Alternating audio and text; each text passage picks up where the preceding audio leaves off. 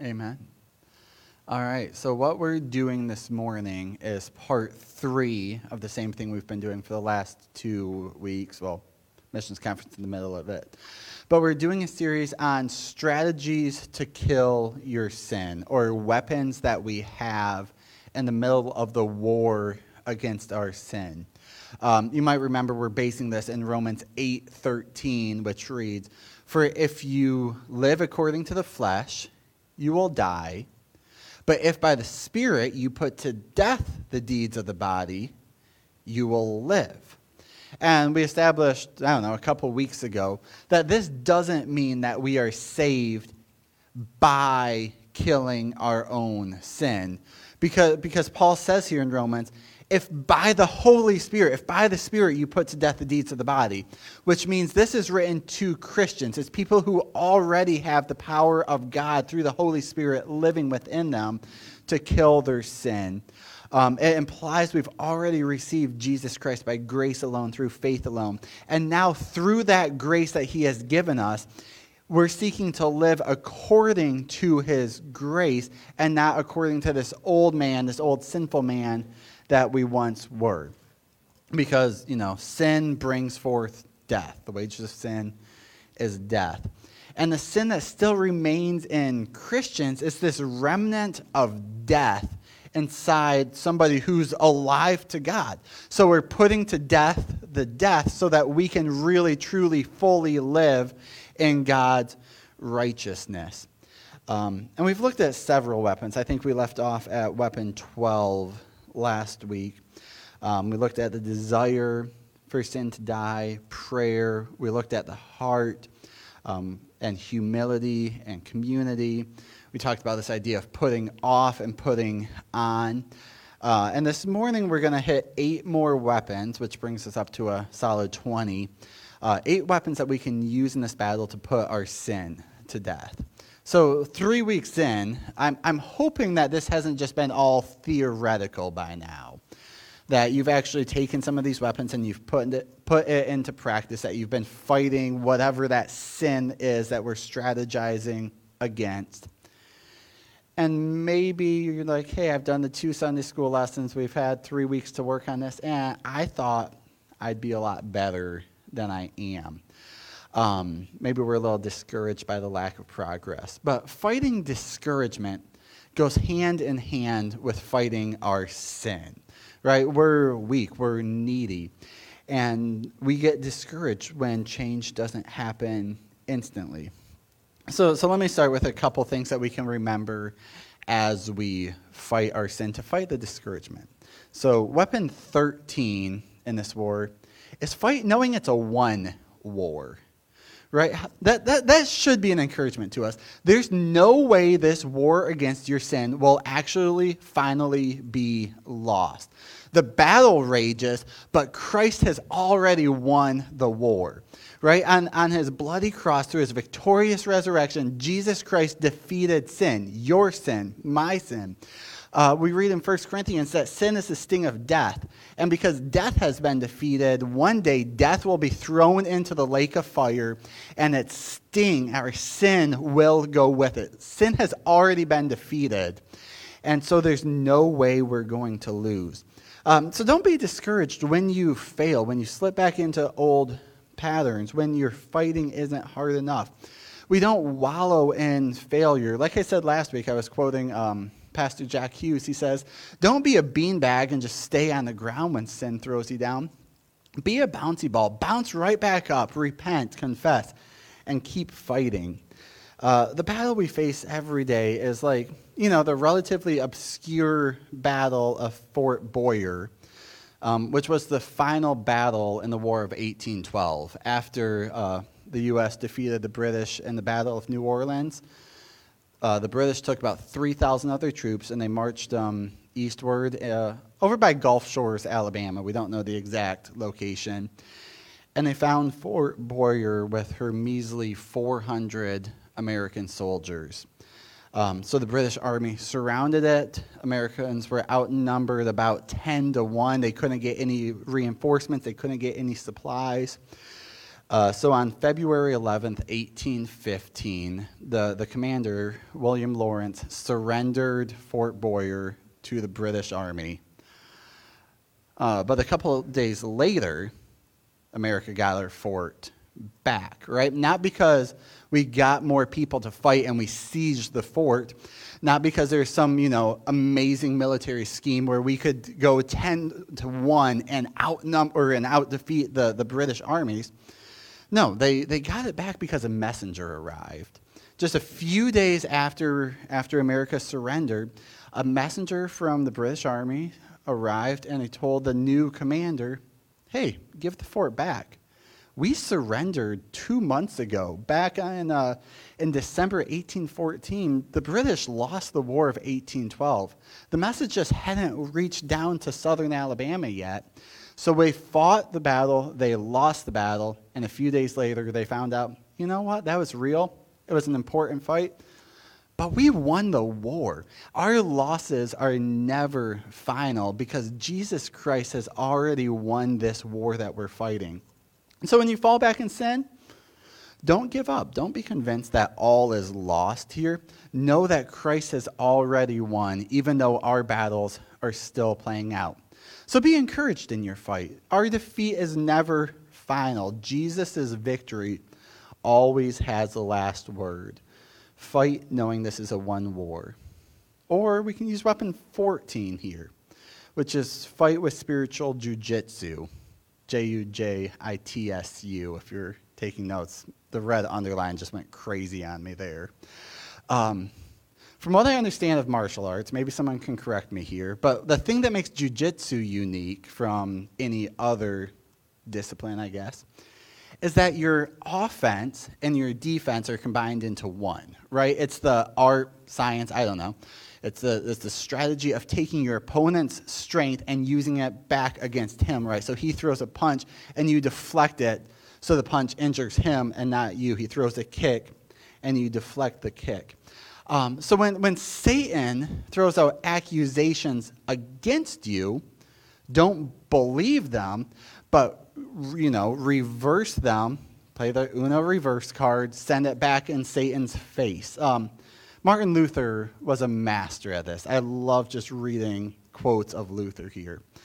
For example, he says, when the devil tells us we're sinners and therefore damned, we may answer, because you say I'm a sinner, I will be righteous and saved.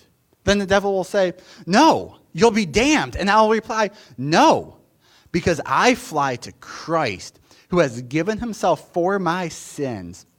Therefore, Satan, you will not prevail against me when you try to terrify me by telling me how great my sins are and try to reduce me to heaviness, distrust, despair, hatred, contempt, and blasphemy. On the contrary, when you say I'm a sinner, you give me armor and weapons against yourself so that I can cut your throat with your own sword and tread you under my feet. For Jesus Christ died for my sins. My sin is on his shoulder, not mine.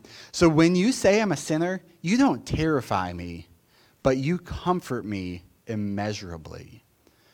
Don't fall for the devil's accusations that, your sins condemn you, that God doesn't love you, that he has not given you the spirit to fight your sin.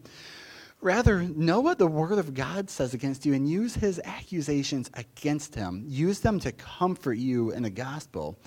Use them to remember that, as Ephesians 1:7 says, that in Christ we have redemption through his blood, that we have forgiveness of our sins, according not to our actions, but according to the richness of God's grace. So use the truths of Scripture to do, spiritual jujitsu against the devil. Use his accusations not to push you away from Jesus, but to push you closer to Jesus. Don't be discouraged by the attacks of the devil. Which actually leads to weapon 15, right? We're just cruising through these. Use Scripture as a weapon, right? Memorize Scripture.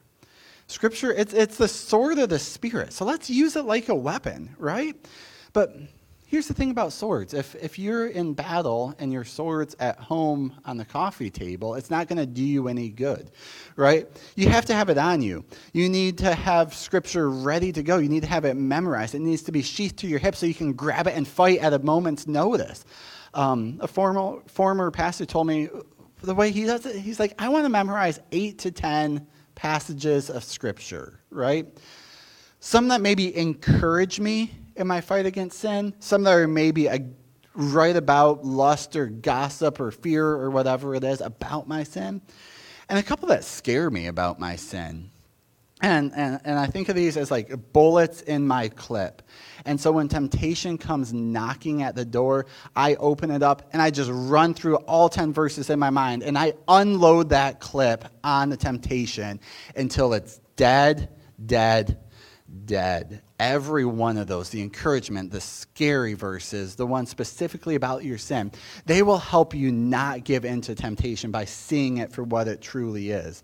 I mean, when we read in Psalm 119:11 that I have stored up your word in my heart so that I may not sin against you, I mean, that's not quite a peaceful verse, right? Maybe it is sometimes, but usually that's a summons to war, saying, my gun is loaded, I have the bullets necessary, let's go to war on sin and start fighting. So we fight with the sword of the Spirit. We fight with this weapon of Scripture by memorizing it, but not just memorizing Scripture, right? We'll call this weapon 16. We meditate on Scripture. We meditate prayerfully on Scripture. I mean, a lot of us aren't used to meditation. Anything we do, we think legs crossed, fingers out, going, this kind of Buddhist Eastern meditation where the goal is to empty our minds of all thoughts. Christian meditation is the exact opposite. We don't want to empty our minds. We want to fill our minds up with thoughts of God. I mean, a lot of times we treat Scripture like a pill, right? We want to take it as quickly as possible and just get a result without really doing anything. You know, hey, I have this sin issue. Well, take 2 verses and call me in the morning. It's that kind of thing. But when we meditate on it, it's not like a pill. It's more like a fine steak, right? You chew on it. You enjoy it. You digest it slowly. You savor it. We think about, what does this Scripture teach us about myself? What does this Scripture teach us about God? How do I apply this Scripture to my life? How does this Scripture show me the grace I need? How does this Scripture encourage me in the fight?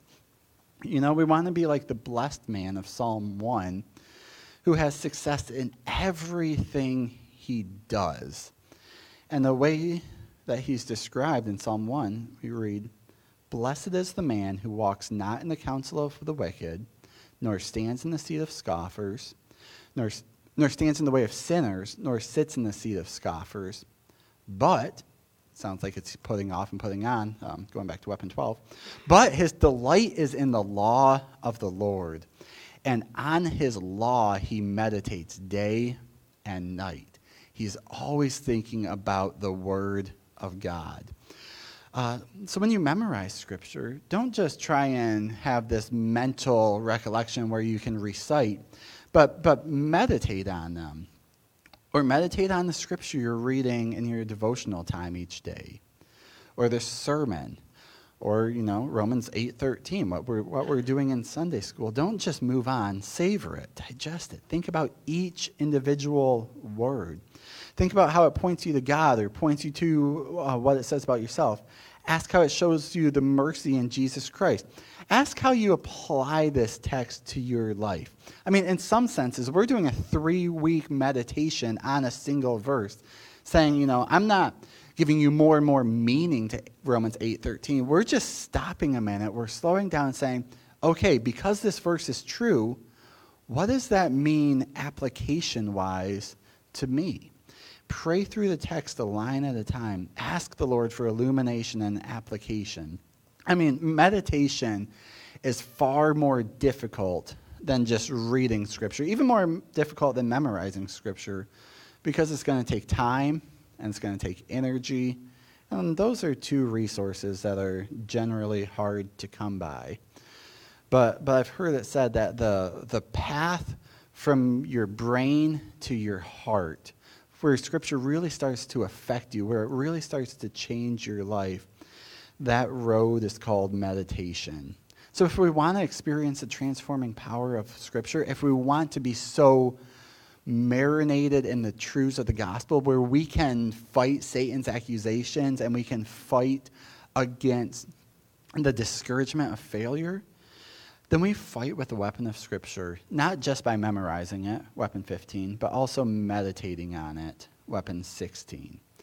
And honestly, if you start meditating on Scripture, chances are you're accidentally going to memorize it along the way. So use the sword of the Spirit as a weapon. That's how it's described. And weapon 17, have a plan. Right? You can have the biggest arsenal in the world of, weapons to fight against your sin. But if you don't have a plan to use them, it's not going to do you any good, right? If you're trying to form a battle plan in the midst of the battle, it's already too late. You need to be proactive in this and figure out, okay, I know how my temptation works. How do I need to be active and fight it? Right? We have to plan ahead. You have to build the ark before it rains.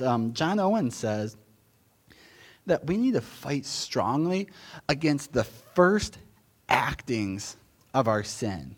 Sin is like water in a channel. Once it breaks out, it will have its course. There's no stopping it. So what are you going to do?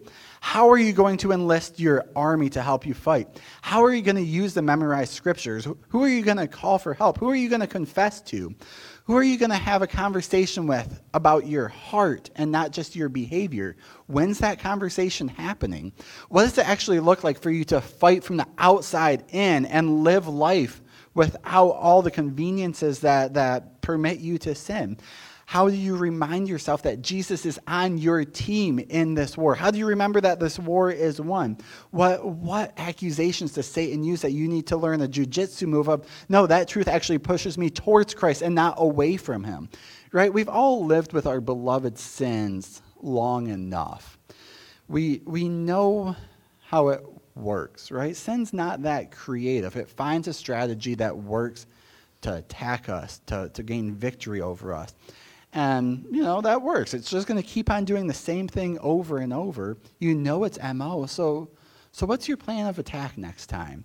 Don't just take these weapons and be like, man, there's a lot of ways I could fight sin, but never make the plan. I mean, maybe a really practical application for you this week is to say, all right, I've gotten the weapons. Now let me draw up my battle plan for when sin and temptation attacks, right? And weapon 18, stay on guard. We don't want to celebrate victory too early against our sin. Don't assume your sin is dead, right? I keep seeing the Princess Bride memes all over Facebook. I've just sucked an hour from your life, right? Also, think of Miracle Max, right? It's not completely dead. He's only mostly dead. We don't want mostly dead sin. We want completely dead sin. So stay on guard and fight, right? In 1 Corinthians 10, you read about the history of Israel. And Paul points out all that they have experienced, right? They walked through the Red Sea on dry ground. They saw the pillar of cloud and the pillar of fire. They ate the manna. They drank the water that came from a rock in the desert. And yet, all of this seeing of God, experiencing his miracles, it didn't prevent them from sinning. They still were idolaters, grumblers, and sinners. And while these things happened in history, we're told that they were written down as examples for us so that they would teach us something. And that lesson we should learn, 1 Corinthians 12 says, is let anyone who thinks he stand take heed lest he fall. It doesn't matter what kind of spiritual things of God you have seen in the past. Take heed now, lest you fall, right? Don't get cocky about how you've defeated sin this week, because as soon as you think you stand victorious, you quit depending upon the grace of Jesus to help you. You let your guard down, and what happens? Sin attacks, and you fall.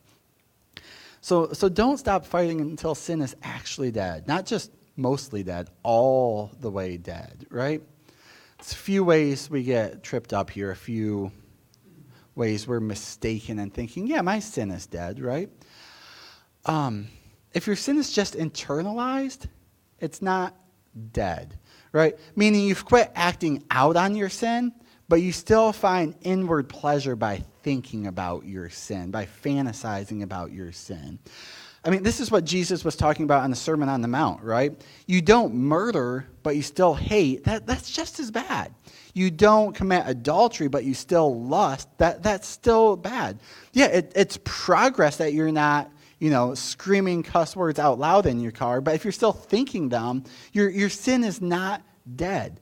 So stay on guard against internalized sin. Stay on guard against exchanged sin. All right, I've quoted at length lots of theologians, Luther, Owen, Bonhoeffer. Here's one from Frog and Toad, right? I read this to Ella this weekend. Toad baked some cookies. These cookies smell very good, he said. He ate one, and they taste even better. Toad ran to Frog's house. Frog, Frog, cried Toad, taste these cookies that I've made. Frog ate one of the cookies. These are the best cookies I've ever eaten, said Frog. Frog and Toad ate many cookies, one after another. You know, Toad, said Frog, with his mouth full of cookies, I think we should stop eating. We'll soon be sick. You're right, said Toad. Let's eat one last cookie and then we'll stop. Frog and Toad ate one last cookie. There are many cookies left in the bowl. Frog, said Toad, let us eat one very last cookie, then we'll stop. So Frog and Toad ate one last cookie. We must stop eating, said Toad as he ate another. Yes, said Frog, reaching for another cookie. We need willpower. And so the story's about, the willpower of Frog and Toad. He puts the cookies in a box, thinking that might stop him. And then he ties a string around the box. And then he puts the box up on the very top shelf so they can't reach the cookies. And finally, Frog just takes the cookies outside. He calls for the birds, and he throws all the cookies to the birds so they eat them. Now we have no more cookies to eat, Toad said sadly. Not even one. Yes, said Frog, but we have lots and lots of willpower. You may keep it all, Frog, said Toad. I'm going home to bake a cake. When your sin is transferred from cookies to cake, it's not dead, right? We just mowed over the dandelions like we talked about last week, and now the same roots are shooting up new sins in different places, right? It's no good to trade our anger for avoidance of someone, or jealousy for judgmentalism, or cookies for cake, right? Stay on guard and fight when your sin's merely transferred to a new manifestation. And stay on guard when your sin's merely repressed, right? When, you know what? I'm not really that tempted when I'm just mindlessly watching Netflix and playing games and doing things for hours on end, where temptation just really doesn't have time to deal with me. If we're filling our lives with things that repress temptation but don't actually fight and kill it, we're not dealing with the sin. It's going to come back as soon as there's opportunity to attack you again. So stay on guard and fight when your sin is repressed, when it's exchanged, when it's internalized. We don't want to celebrate too early and get cocky and quit relying on the grace of God. Weapon 19. Resist the devil. So let me say a word about spiritual warfare here. A lot of times we do weird things with spiritual warfare, especially in fighting sin. James 4:7 says this. James writes, resist the devil and he will flee from you. The call of spiritual warfare is resistance. Stand firm. Don't fall for his lies. Just resist him. I don't remember what I was teaching, but I feel like I just used an illustration about, the sumo wrestler's job is to use all of his energy to stay put, to resist moving. Stay grounded in the gospel. Resist the devil. Stand firm on what Christ has said about you. When the devil tries to kick you out of the ring, stand firm. Redirect energy so you don't move. You just resist. In Ephesians 6, when we're reading all about the spiritual armor of God, the belt of truth, the breastplate of righteousness, shield of faith and whatnot, the whole theme of the passage, it's repeated several times through. It says, stand firm. Ephesians 6:11, put on the whole armor of God. Why would we do that? That you may be able to stand against the scheme of the devils. Verse 13, that you may be able to withstand. And then at the end of verse 13, to stand firm. Verse 14, stand therefore. And all the talk about spiritual warfare, we're not casting out demons. We're not, trying to fight the devil and have hedges of protection and territorial whatever. The call of Scripture is just to stand firm. Stand on what you know. How can we stand firm against the devil? By loading ourselves up with truth, by memorizing Scripture, by meditating on it, by trusting that God has already won this war, by not falling prey to Satan's power, but by turning it against him. So we keep our feet firmly planted in the faith. We're anchored like an old oak tree in a windstorm, right? The wind whips through it. Maybe it even loses a couple of limbs because of the wind. But everything that comes against it, because it's so deeply rooted in the soil, it does not blow over. Your call is to be planted in Jesus Christ. Maybe you feel like you can't resist anymore, but God always gives more grace. We cling to the promise of James 4:7. If we just stand firm against the devil, he will flee from us. Think about Jesus' temptation in the wilderness. After Jesus stood firm, after he did not give in, what did Satan do? Luke, what's this? This is 4:11, 12, 13, somewhere in there. It says, and after this, the devil left Jesus. Forever? No, until an opportune time. But after Jesus stood firm, the devil left. Resist the devil, and he will flee from you. And the final weapon, at least for this series, there's 100 more that we're not even touching that I have, we haven't discovered in Scripture yet. At least I haven't. I'm sure as you continue to meditate and pray and read through Scripture, you'll figure out more weapons to fight with. But for this morning, weapon 20, draw near to God. Right? James 4:7, resist the devil and he will flee. James 4:8, draw near to God and he will draw near to you. Right? Fill yourself up with love for God. Draw near to him and he will draw near to you.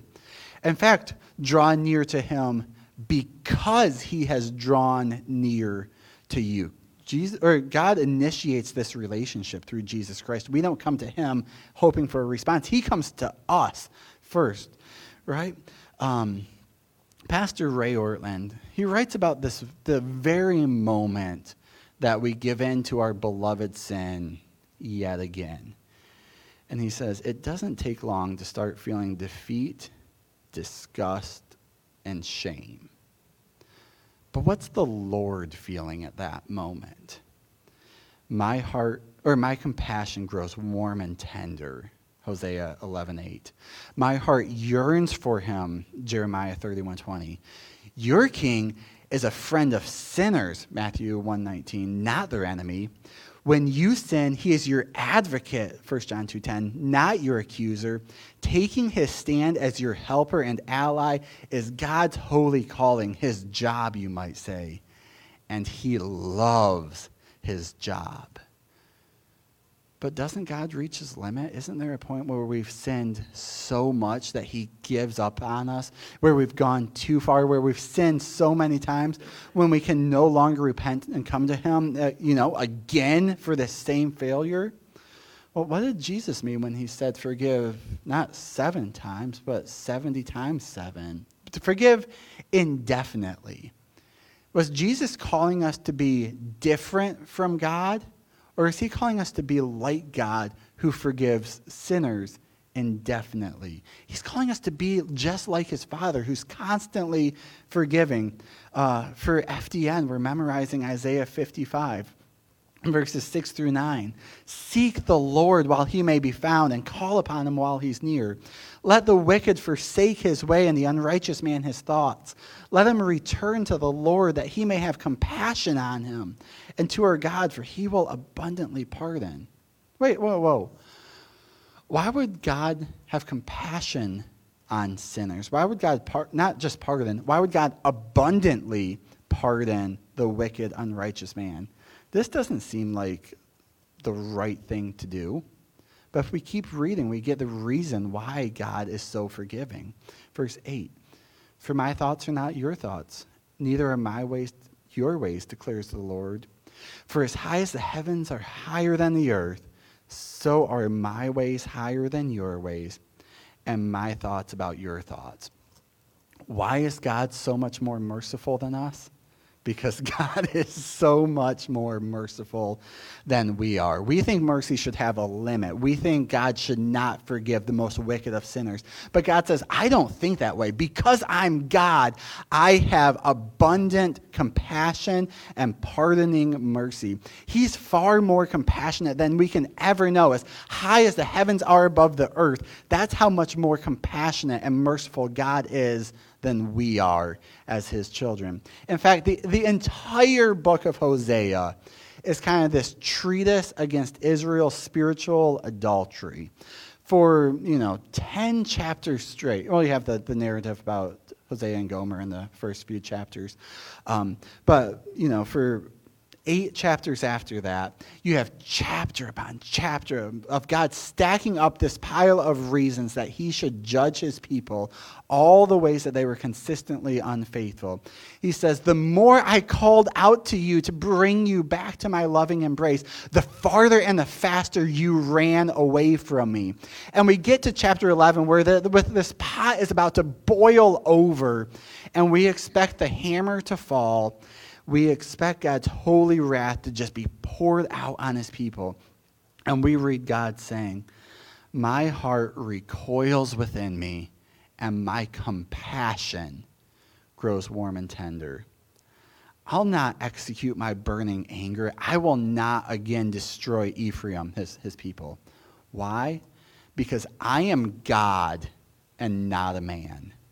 I'm the Holy One in your midst, and I will not come in wrath. We often link God's holiness with his justice, his vengeance alone. God says, yes, and also because I'm holy, that's why I'm going to forgive. That's why I'm going to be compassionate.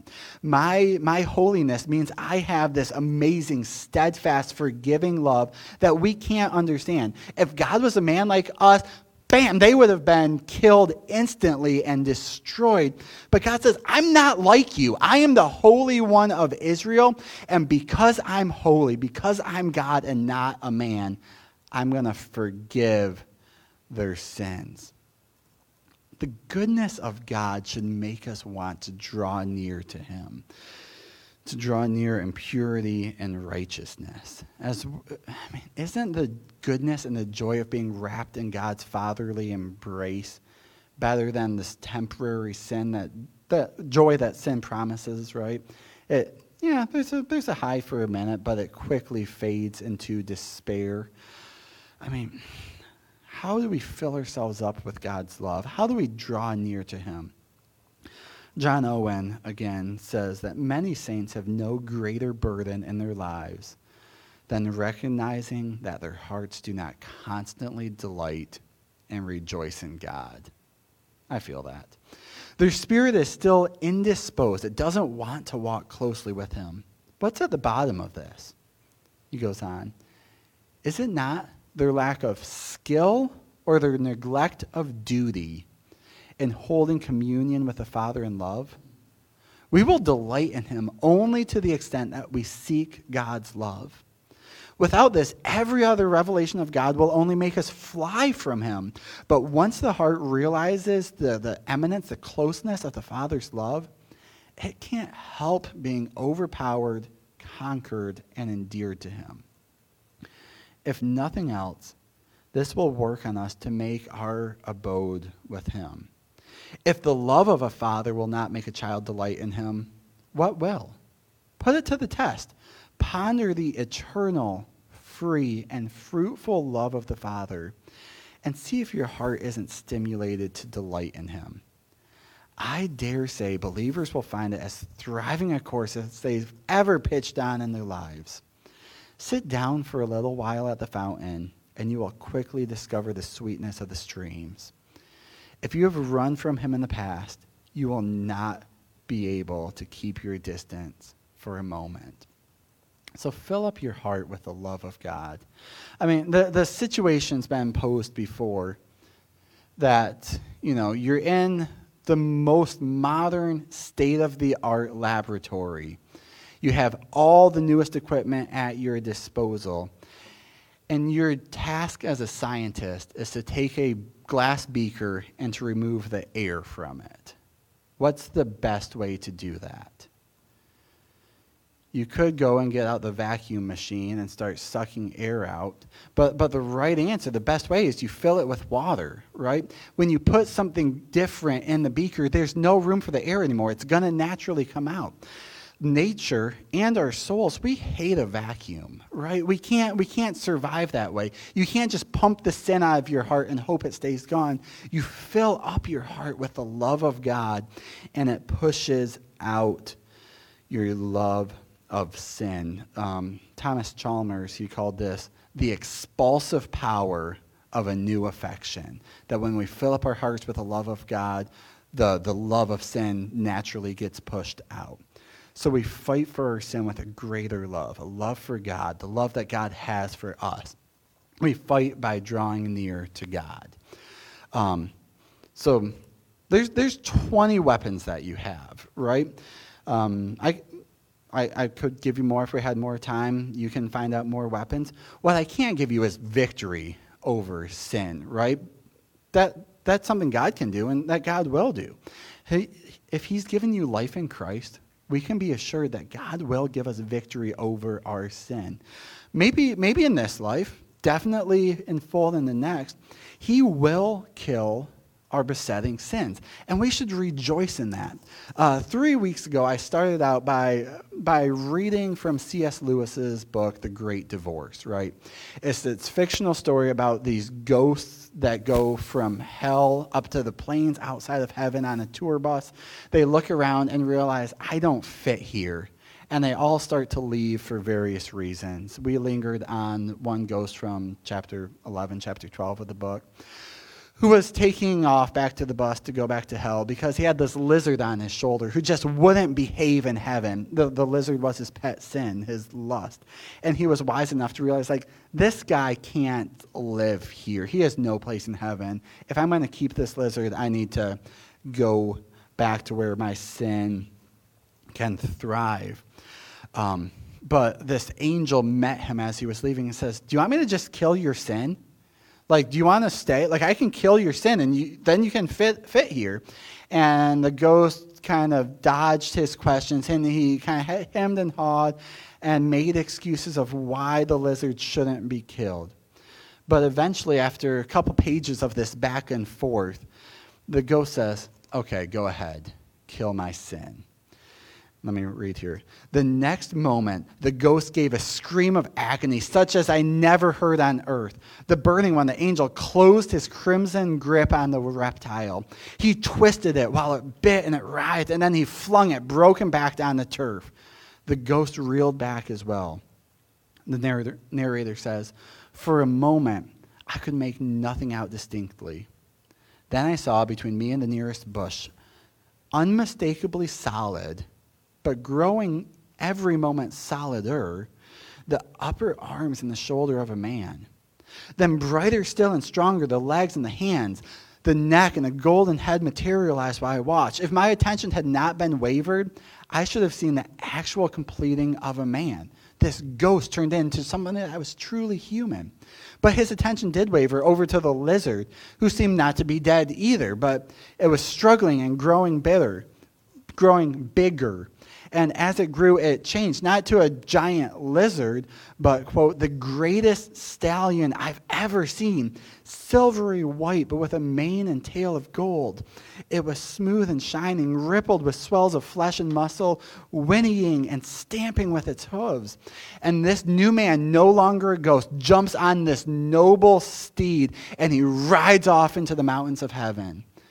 After the sin died, he was transformed into something noble. And it's explained. What's a lizard compared with a stallion?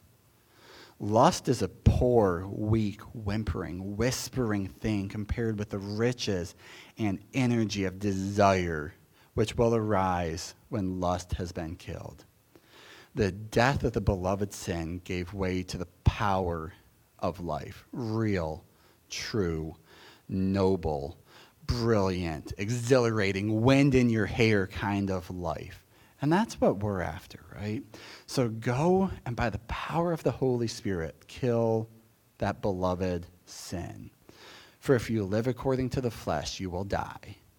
But if by the Spirit you put to death the deeds of the body, then you will really, truly live. Pray with me.